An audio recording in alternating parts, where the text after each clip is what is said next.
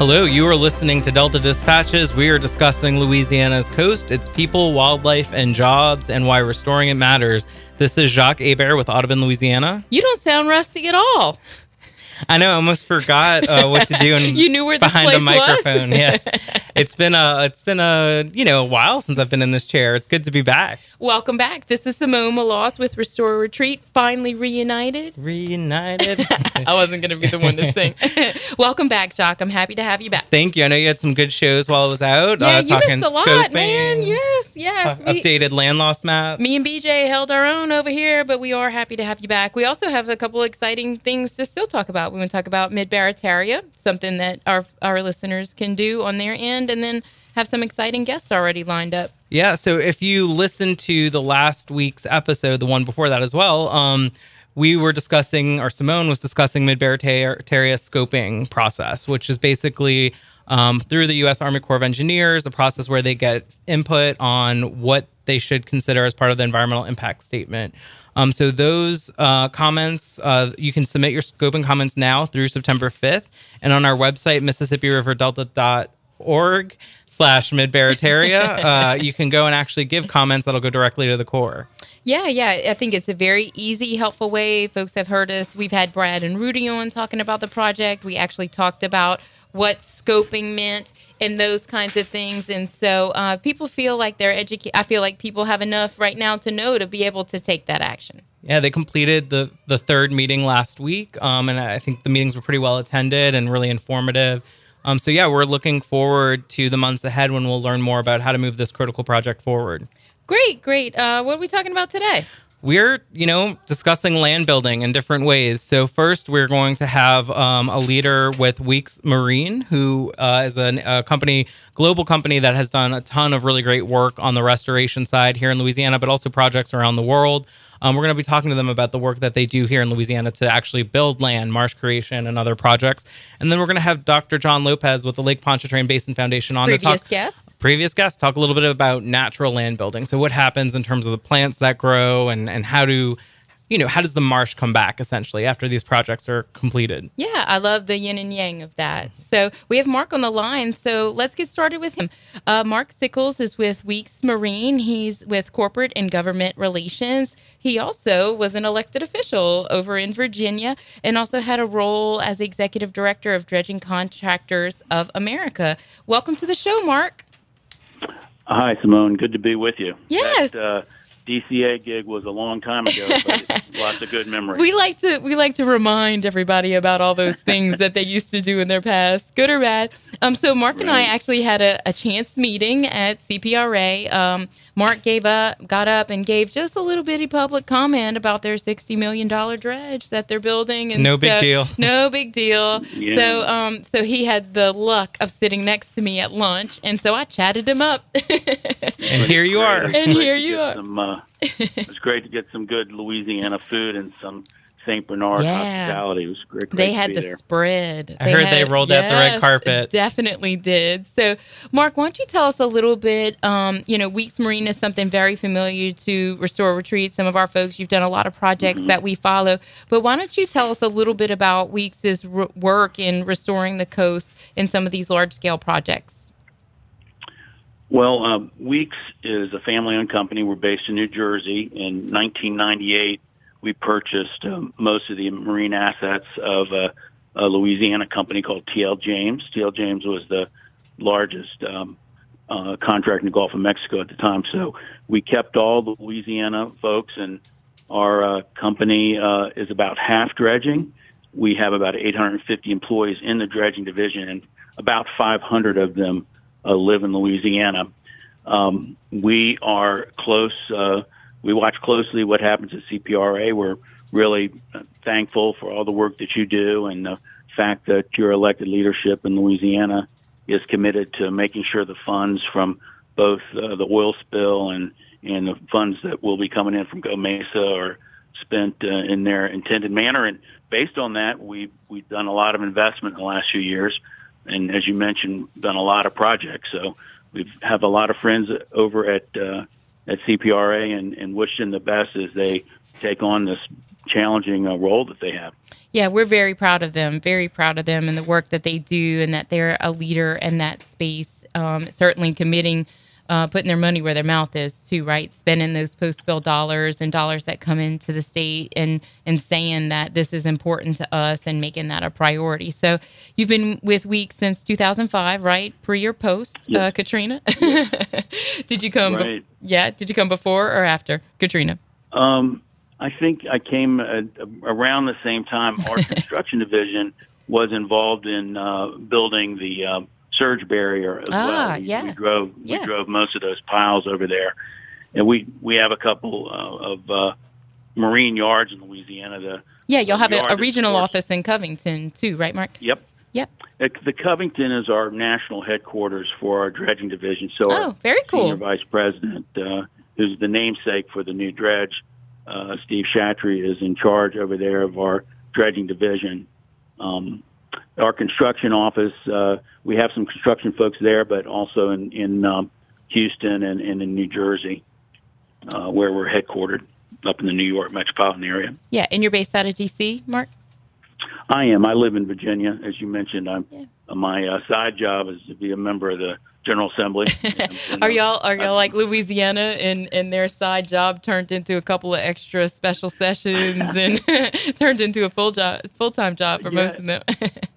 It really is. It's like having two full-time jobs.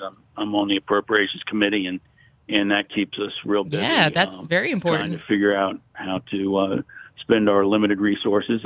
I am a missionary for Louisiana up there, though, because your issues are national issues, and I love to tell people what these projects are like. They just have their jaws hang down that we're building barrier islands, rebuilding barrier islands where there are no houses. Right, where people don't live, right? Road. Exactly. Yeah, that's so interesting. I love the fact that you have that perspective of lawmaking and what it takes to get something funded. I love that aspect of that. So let's talk a little bit about the work. We talk about words like dredging and marsh creation a lot, but to the average person, that doesn't mean a lot. Or can you tell them what that means in layman's term? Like just for an example, like what one of your jobs here might entail? Well, when this kind of work started, it was coming out of the QIPRA process, or what used to be called the Bro Bill. Right. And it started out mostly, it would be either a barrier island job or a straight wetlands or marsh creation restoration. And then in the last number of years, those two elements have been combined a lot of times. It happens that we're doing a couple of marsh restoration jobs in Louisiana right now that do not include a barrier island, and they're hundreds of acres. But the engineers will lay out a back dike where you can excuse my voice, I'm sorry, where you can pump the less dense material and not the sandy material, and you can build up the marsh that way behind the dike. The dike goes in first, according to the plan that's laid out. And then if you can find the best sand, you put that on the beach in the front. And you're essentially digging for the sand, right? Yeah. Oh, it's underwater, and it's harder to find material that can be used to stabilize these barrier islands. The Bayou DuPont job the Caminada job involved bringing material from Ship Shoal 30 miles away to pump out on that beach there. And that turned out to be a good use of that sand. People have talked about it for years and years using it, and this was one of the first uses of it. Yeah, absolutely, right? We talk about that project a lot. Right. And so sometimes it was harder, like after the oil spill happened and people wanted to build a barrier reef, a barrier to the oil coming on shore.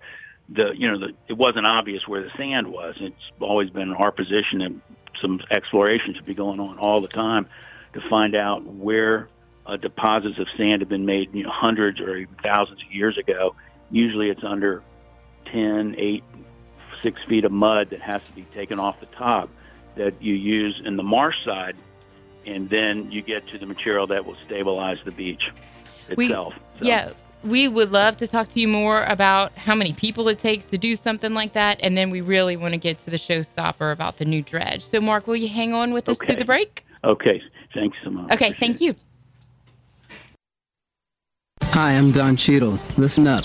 I want to talk to you about something important, the Environmental Defense Fund. EDF isn't like some of the other environmental groups. EDF works together with those on both sides of the issue. Despite all the fighting in Washington, EDF has found ways for both parties to support real progress that has made our air and water cleaner and the products in our homes safer. So not only can our planet prosper, so can our future. Go to edf.org to see how you can help.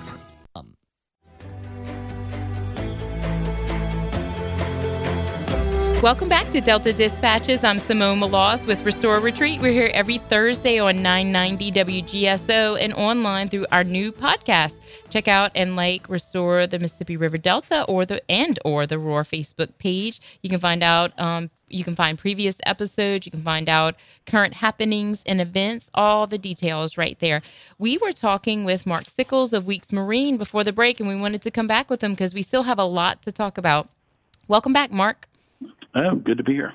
Thanks. So I remember we used to follow the Caminata project pretty closely, and I remember at one point I think somebody told us that there might have been 80 guys working on the dredges in that project. Is that typical of a project like that? I think you mentioned that. Sounds like the projects are getting to be more complex. That must mean more manpower. Absolutely, that's what it takes, and we're operating 24/7. The people who work for us.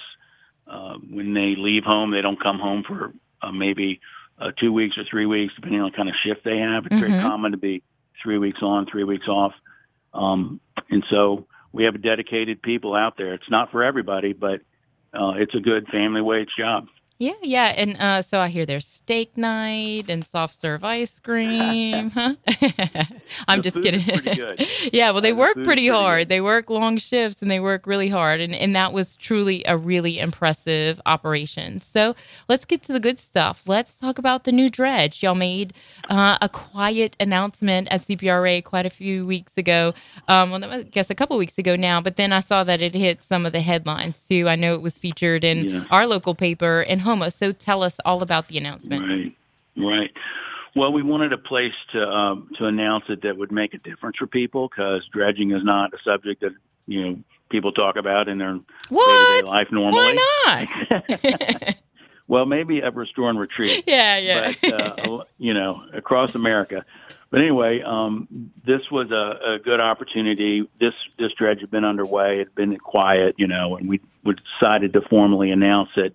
It is going to be a big one for a cutter suction dredge. This type of dredge moves material directly from the cut or where you take it from to the place you're pumping it to in a slurry. They're generally talked about in inches, in that if it's a 30-inch dredge, that typically means that the pipeline is a 30-inch diameter. Those are the biggest ones. And we have hundreds of miles of pipe now because these projects, the source of the material is further and further from the beach. This dredge will have more capability to pump further. It's got the newest Tier 4 EPA diesel electric engines in it.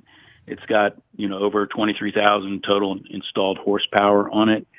It can work offshore, on wires in the open Gulf, or it can work inland on a spud carriage.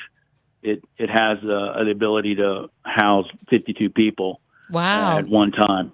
Yeah, so it is. It's going to be our biggest one. And where's it being built, Mark? Right here, right? It's right here, in Belchase, Louisiana, at CNC Marine. So happy about that. It's going to take a while to build it. It is going to look a lot like the one that we christened 5 years ago. In Homa? In Homa. That's the C.R. McCaskill. That's been turned out to be a great investment for the company because it's worked almost continuously from the day it went to work. But our big news, and I did not mention this at CPRA meeting because I just wanted to make sure they focus on this new thing, and it's going to be a year or so before it's done. But in a few months, we're christening the Magdalene, which is a hopper dredge, which is a self-propelled ship that twin screw that is going to be our third hopper dredge. When the material becomes further and further away, hopper dredging is oftentimes the most efficient way to handle the material. So it's not a continuous process. You fill the hopper. When you stop, when it's filled, you stop dredging. You sail back to near shore, and you hook yourself up into. So that was more like a Caminata operation, right, Mark? Yeah. Well, in Caminata, we unloaded scows, right? Big hopper barges. That's right. But those aren't self-propelled. I mean, they were towed there to be unloaded, but it is that same theory, and there's a rotation. But with the hopper dredge, you quit dredging and you actually dredge with the let's call it a hopper or barge as a self-contained unit, and it has the ability to pump out. And the Magdalene's going to be the most powerful, most fuel efficient pumping out dredge, we think, in the United States. That's what the hope is anyway. It's being finished right now. It's in the water over in Panama City, Florida. It's being fitted out. It's going to Do you need me and Jacques to come check that out and just make sure that it works correctly? Well, that the ice cream machine works correctly on it. And I think I have enough authority to invite you to the Christmas, which I like it. Likely to be in New York City, though. Oh, we can. Oh man, we can. Yeah, I think we can make that. You can make that. That's great. We're going to go straight to work on a bunch of beaches in New Jersey. That right. Something that we have in common, right? We actually have in common with the Northeast. So, so Mark, clearly you need people to work on these dredges, right? Do y'all have? I mean, y'all have job openings here in Louisiana or anywhere in the Northeast, even? Yeah, I think if you're willing to work hard, they hire young engineers all the time. We have recently contributed to a technical school. Very good. To help prepare people for jobs that don't require a college education. Yeah, right. A lot of we have always have opportunities to start out in surveying, hydrographic surveying, and that's a good entry-level job for someone who has education. So there are a lot of ways to get in. It requires someone to, like I say, be willing and able to leave home, and of course you have to be drug-free and that type of thing. So we are just looking for people who want to work hard. So where can people go who might be interested to learn more about those positions and apply? Well, our job openings are found on our website, www.weeksmarine.com, and that's WEEKS Marine, all one word, .com. Very, very. And they can. Yep. Yeah. Very good. Yeah, that sounds interesting. We talk about a lot about the water management sector here in Louisiana and the jobs that could create, and certainly those skilled jobs that you don't need a college degree for, but you certainly need some training. And a lot of folks, if you're willing and dedicated, they're willing to train you if you put some sweat and blood and sweat in the beginning, right? So like you said, even people who start out in surveying and want to work their way up. So when, go ahead. Yeah, Simone, we also have a lot of heavy equipment operators that we talk about that hired. Too. And we have crew boat operators, people that can operate a backhoe, things like that. Yeah. Drive an airboat. Yeah, I wish I knew how to drive an airboat. I say that all the time. That's actually an excellent point, too. We do talk about that a lot because certainly lots of folks who work in oil and gas here, they work in that coastal environment, and they may be, heavy equipment operators, and certainly, people who need CDLs and trucks, heavy trucks, those things. So we want to make sure that people understand that what we talk about here every day is real money, but it's also real jobs, too, that could come to our state. So absolutely. We are so proud to feature Weeks Marine Investment here on Delta Dispatches. Mark, thank you for joining us. Can you tell us one more time where people can go to find out about the new dredge and about some of the jobs that y'all might have here? At weeksmarine.com. Weeksmarine.com. That's our website, and if that doesn't work, then you can call 985-875-2500. Thank right you. In Covington, Louisiana. Yeah, thank you, Mark, for being on. We also want to thank you for supporting all of our campaign efforts. Weeks has been a really big supporter of the master plan and GOMESA when we've tried to rally businesses here. So thank you for that, too. Happy to do it. We'll be Thanks waiting for for all you do. Yeah, we'll be waiting for our New York City invitation, Mark, just so you know. Okay.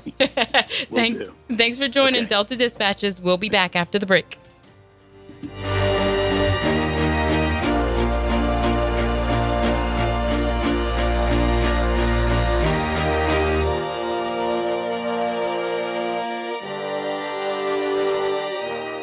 National Wildlife Federation gives voices to the wildlife conservation values that are part of our country's heritage. We are charting a new course for wildlife that our children and grandchildren will thank us for. Visit our website, nwf.org/Louisiana, to find out more about our work to restore and protect coastal Louisiana for generations to come. National Wildlife Federation, uniting all Americans to ensure wildlife thrive in a rapidly changing world. nwf.org/Louisiana. At Audubon, we believe that where birds thrive, people prosper.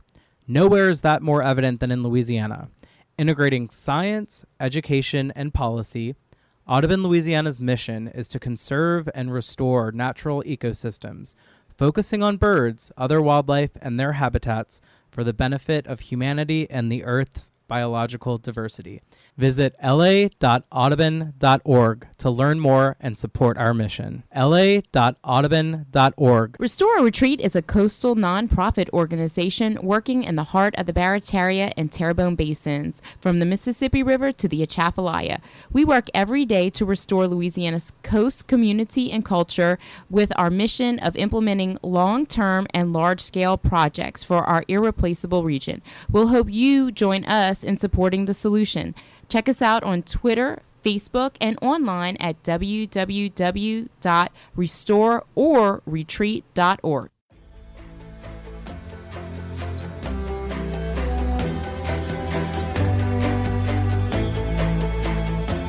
Welcome back to Delta Dispatches. We're discussing Louisiana's coast, its people, wildlife, and jobs, and why restoring it matters. This is Jacques Hebert with Audubon, Louisiana. Welcome back, Jacques. Welcome back. So that was a great first segment. Simone, we were talking about land building with Mark Sickles of Weeks Marine. Really informative. Yeah, really got into the kind of mechanics of what kind of vessel and vehicle does those kinds of things. And so really interesting. We would love to have Mark back to talk about. He's worked on a ton of projects here in Louisiana, so we'd love to have him back. But now I think we're going to talk a little bit about the natural side. Natural side of land building. So what happens to these marshes after they're kind of placed, and then also where are we seeing growth just naturally along the river. So we're really excited to have back a good friend of ours in the show, Dr. John Lopez with the Lake Pontchartrain Basin Foundation. Welcome back, John. How are things in the Pontchartrain Basin since we last spoke? I think he's outside of the Pontchartrain Basin, huh? At the moment, I'm they let you out? Atchafalaya Swamp. But things are great in the Pontchartrain Basin. It's great to be back on the show. Awesome. Well, we were talking about, marsh creation, and of course, we focus a lot about around the opportunity to build land using the river and the freshwater and sediment of the river. So tell us a little bit. You were mentioning the other day that we're kind of in the growing season for deltas. So what does that mean exactly?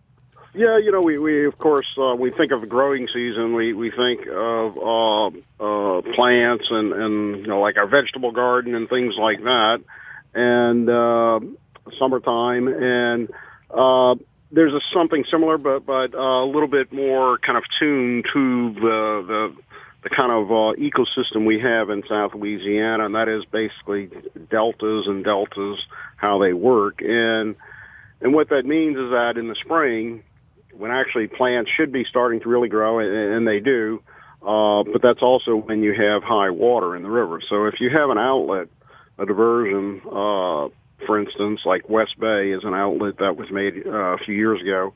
The water that flows out of the river flows into the marsh, and the water elevations in the marsh tend to be elevated somewhat. And that's good because that allows the sediment to move out of the river and across mud flats and be deposited. But it also means that you're creating new land that at that point there's no vegetation on it.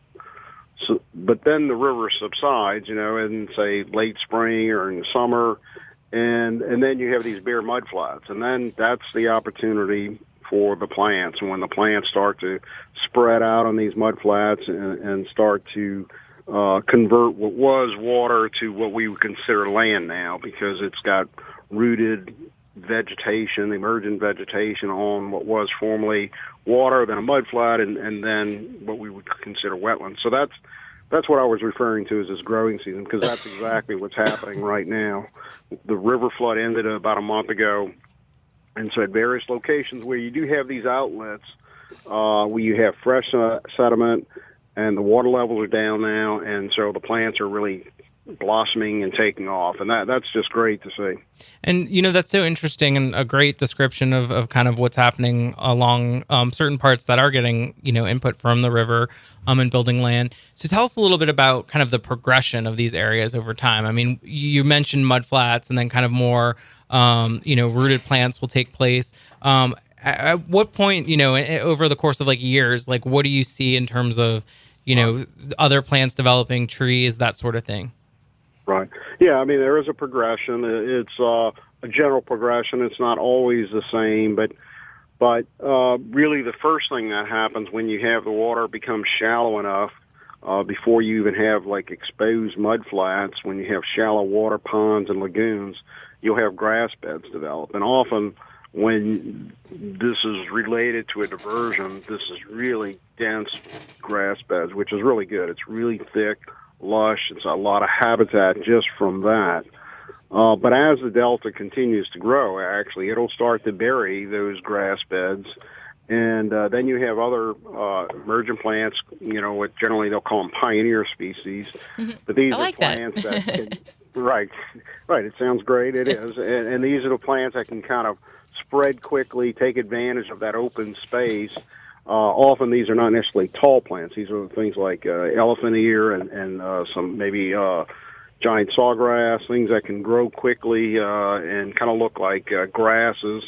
So they quickly colonize, but over time, the big boys start to come in. You start to have shrubs and then small trees. And what we commonly see in this situation is black willow, which is a native species. And it is a tree, but it's a rapidly growing tree. And so in some areas we see where new land that's less than 10 years old literally has trees on it that are over 30 foot tall. So these are trees, but they're rapidly growing trees, and that's not an accident. Those plants are attuned to the delta cycle, and they know the delta is dynamic, and so those trees come in and take off and grow quickly in that environment. Now, one thing that does not happen on the natural sequence of development, unfortunately now, is cypress, which is, really the most important swamp species we have in the state for a number of reasons. It's the state tree. It's kind of iconic. It's a beautiful tree. It's long-living. All these has great qualities. It reduces storm surge. But unfortunately, the cypress trees under the current conditions don't propagate by themselves, and the reason is that because of our old friend the nutria, that basically if you have a small sapling tree, there's a very good chance that a nutria is going to come and eat the tree, or at least eat enough of it to damage it so that the tree is killed. So that's why in areas where you have good conditions and you see this succession and you have new land, LPBF and many other partners like the Coalition and other people involved with this Mississippi River Delta campaign, we've been planting cypress trees, and they're doing really well in these areas. So that's artificially helping the succession. But all this other stuff happens first, the grass beds, the grasses, the black willow, and that's really important because the ecosystem mostly does the work itself, and that's great. But we think that the what they call the keystone species should be cypress, and that's why we're also adding cypress to the system. That's great. And I know, when you think of the kind of iconic Louisiana wetland and swamp, it's hard to think of that without thinking about, the cypress tree. And I know Lake Pontchartrain Basin Foundation had a study that recently came out about kind of some of the marsh plantings you all did in Manchac. So I want to get into that. But I imagine, as you see this land grow and develop, you mentioned nutria, right? There are efforts to mitigate the impact of the nutria, but on the positive side, I'm sure you see other wildlife come in as well to these areas. Oh, yeah. In fact, it's kind of a almost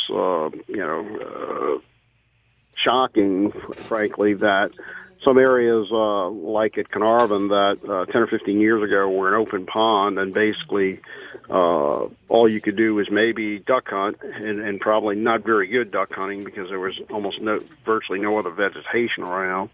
The land in the Big Mar Pond that is being filled by the Carnarvon diversion is so high that actually you have deer and other mammals that are now occupying that ecosystem. So, a land manager maybe 15 years ago was selling duck leases in 3 feet of water. He's now selling maybe deer leases on 2 foot of land.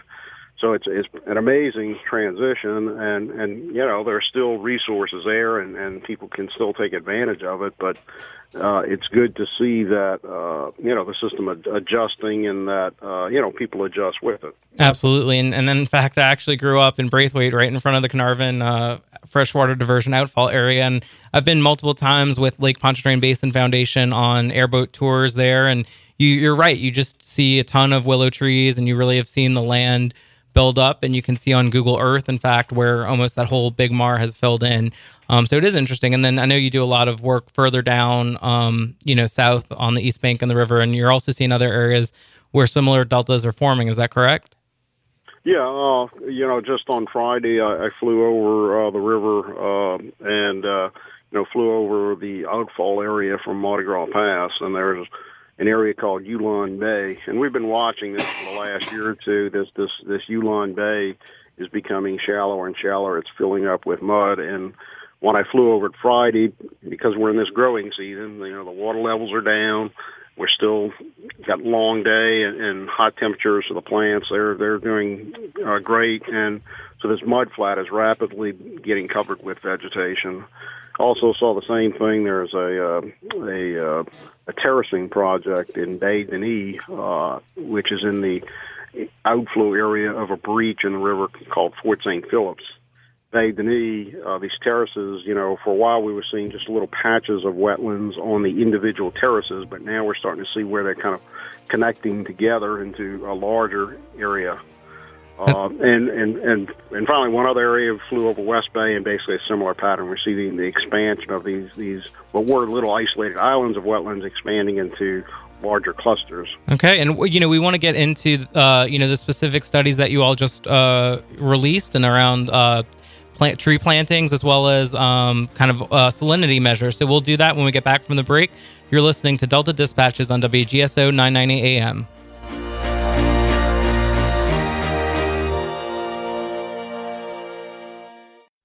At Audubon, we believe that where birds thrive, people prosper. Nowhere is that more evident than in Louisiana.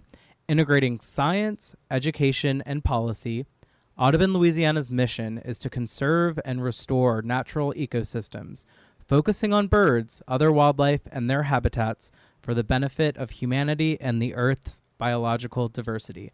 Visit la.audubon.org to learn more and support our mission. la.audubon.org. Restore a Retreat is a coastal nonprofit organization working in the heart of the Barataria and Terrebonne basins, from the Mississippi River to the Atchafalaya.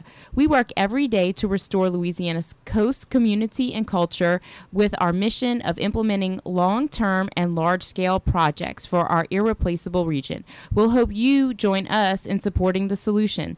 Check us out on Twitter, Facebook, and online at www.restoreorretreat.org. Hi, I'm Don Cheadle. Listen up. I want to talk to you about something important, the Environmental Defense Fund. EDF isn't like some of the other environmental groups. EDF works together with those on both sides of the issue. Despite all the fighting in Washington, EDF has found ways for both parties to support real progress that has made our air and water cleaner and the products in our homes safer. So not only can our planet prosper, so can our future. Go to edf.org to see how you can help. All right, you're listening to Delta Dispatches. This is Jacques Hebert, and we are back with Dr. John Lopez of the Lake Pontchartrain Basin Foundation. Welcome back, John. Thanks, Jacques. All right, so let's get into, I know Lake Pontchartrain Basin released 2 studies recently. One is actually really relevant to the topic we were discussing before the break, land building. So I know you all have done a lot of work out on the Manchac Swamp and Land Bridge area, as well as in Carnarvon, around cypress planting. So tell us a little bit about what you found in doing that and what the study says. Okay. Well, first of all, we've been planting trees in Carnarvon area and also on the Maurepas area between Lake Maurepas and Lake Pontchartrain, and altogether we've planted probably about 50,000 trees.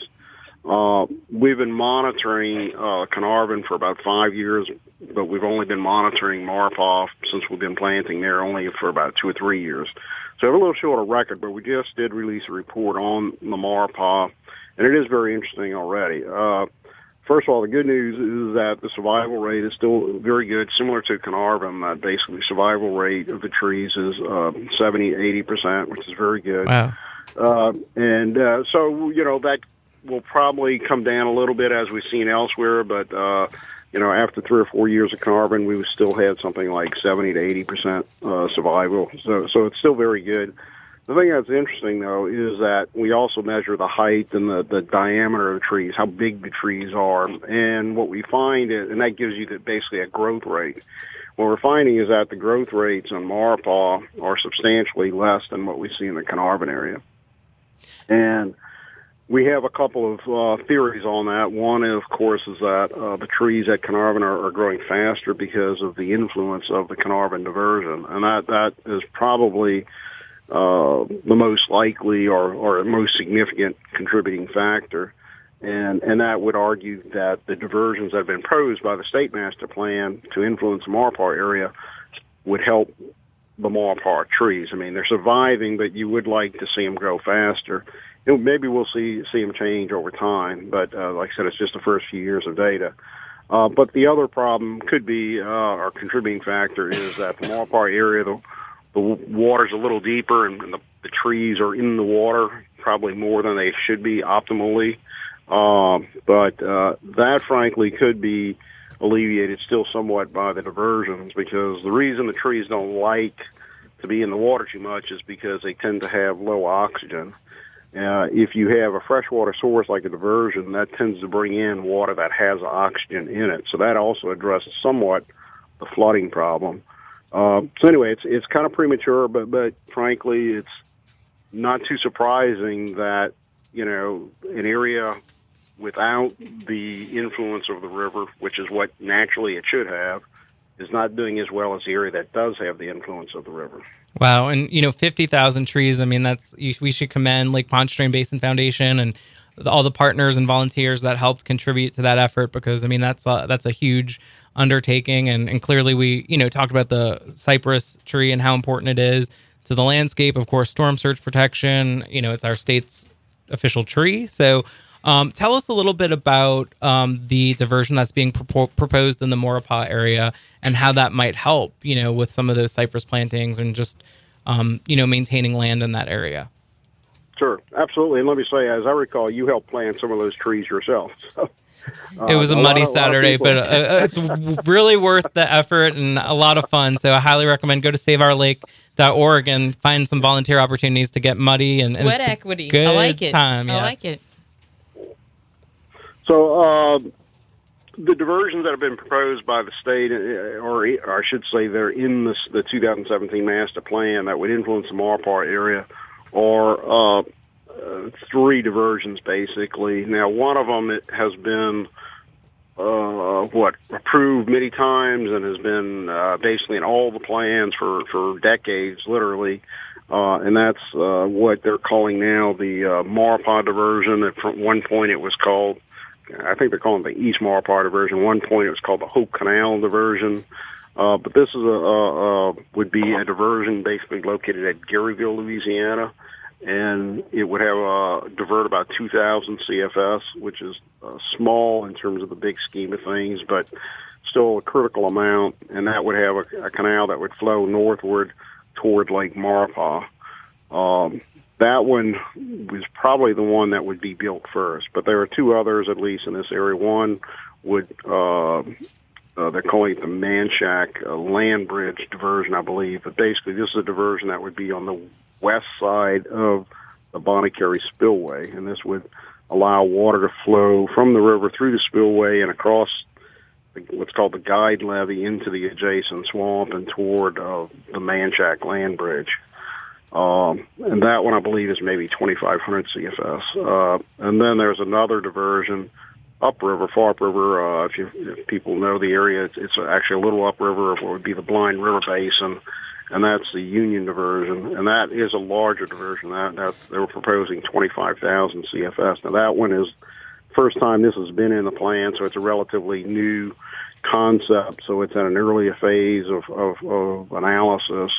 So that one's probably a ways out, but that would also flow into the surrounding swamps around Lake Maurepas.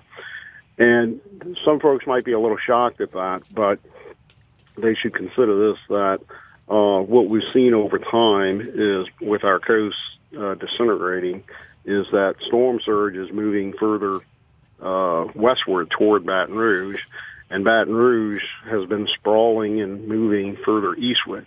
So really, even the greater capital area is now increasingly at risk from hurricanes and basically the issues of sea level rise and so forth. And so that Union diversion would basically bolster that system that ultimately would help protect the Baton Rouge area. So you could see why, even though it's an early concept, in the long term, it could be a very important project. Right. And I believe the study that you published, it says a lot about how important the Manchac Land Bridge is and maintaining that to, really shielding a lot of the greater Baton Rouge area from storm surge. Is that correct? Yes, absolutely. Yes. I mean, if we somehow, and I say somehow, if we let it go, and eventually it would, that the land bridge would disappear between Lake Maurepas and Lake Pontchartrain. Everyone is probably familiar with this idea of how the surge sloshes around Lake Pontchartrain with a hurricane. Well, basically, if you have one lake that's Maurepas in Pontchartrain, that sloshing is just amplified. So it puts all the communities around the lakes at higher risk, including the greater Baton Rouge area. Right. And that's such an important reason why we need to get these projects advanced quickly, keep building on the progress that's been done through the state's master plan. And you can go to la.coastal.gov to learn more about these specific projects, the ones that John referenced. So, John, I really wanted to talk to you about the other study that you all had about oyster habitat and salinities through your Hydro Coast we blew through reports. This show. But yeah, time is rapidly evading us, and I don't think we can do it justice in this segment, but we'll have you back on soon. For now, though, where can people go to learn more about and see these studies themselves?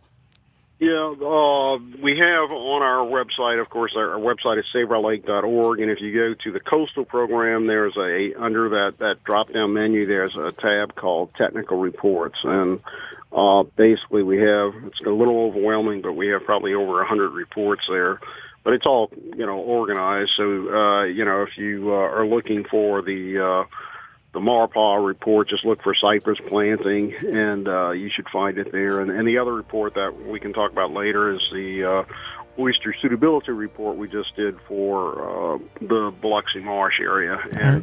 But that's also on the technical report page. Well, check that out. And thank you so much, John. Okay. Safe travels coming back to the best basin. Simone's looking at me. The Pontchartrain Basin. We'll have you back on soon, Dr. John Lopez with Lake Pontchartrain Basin Foundation. And that is another show. We reunited. I think I forgot how quickly it goes. But anyway, that's it for this week. Delta Dispatches, thanks for listening, and we'll be back next week. All new show. Thanks, guys.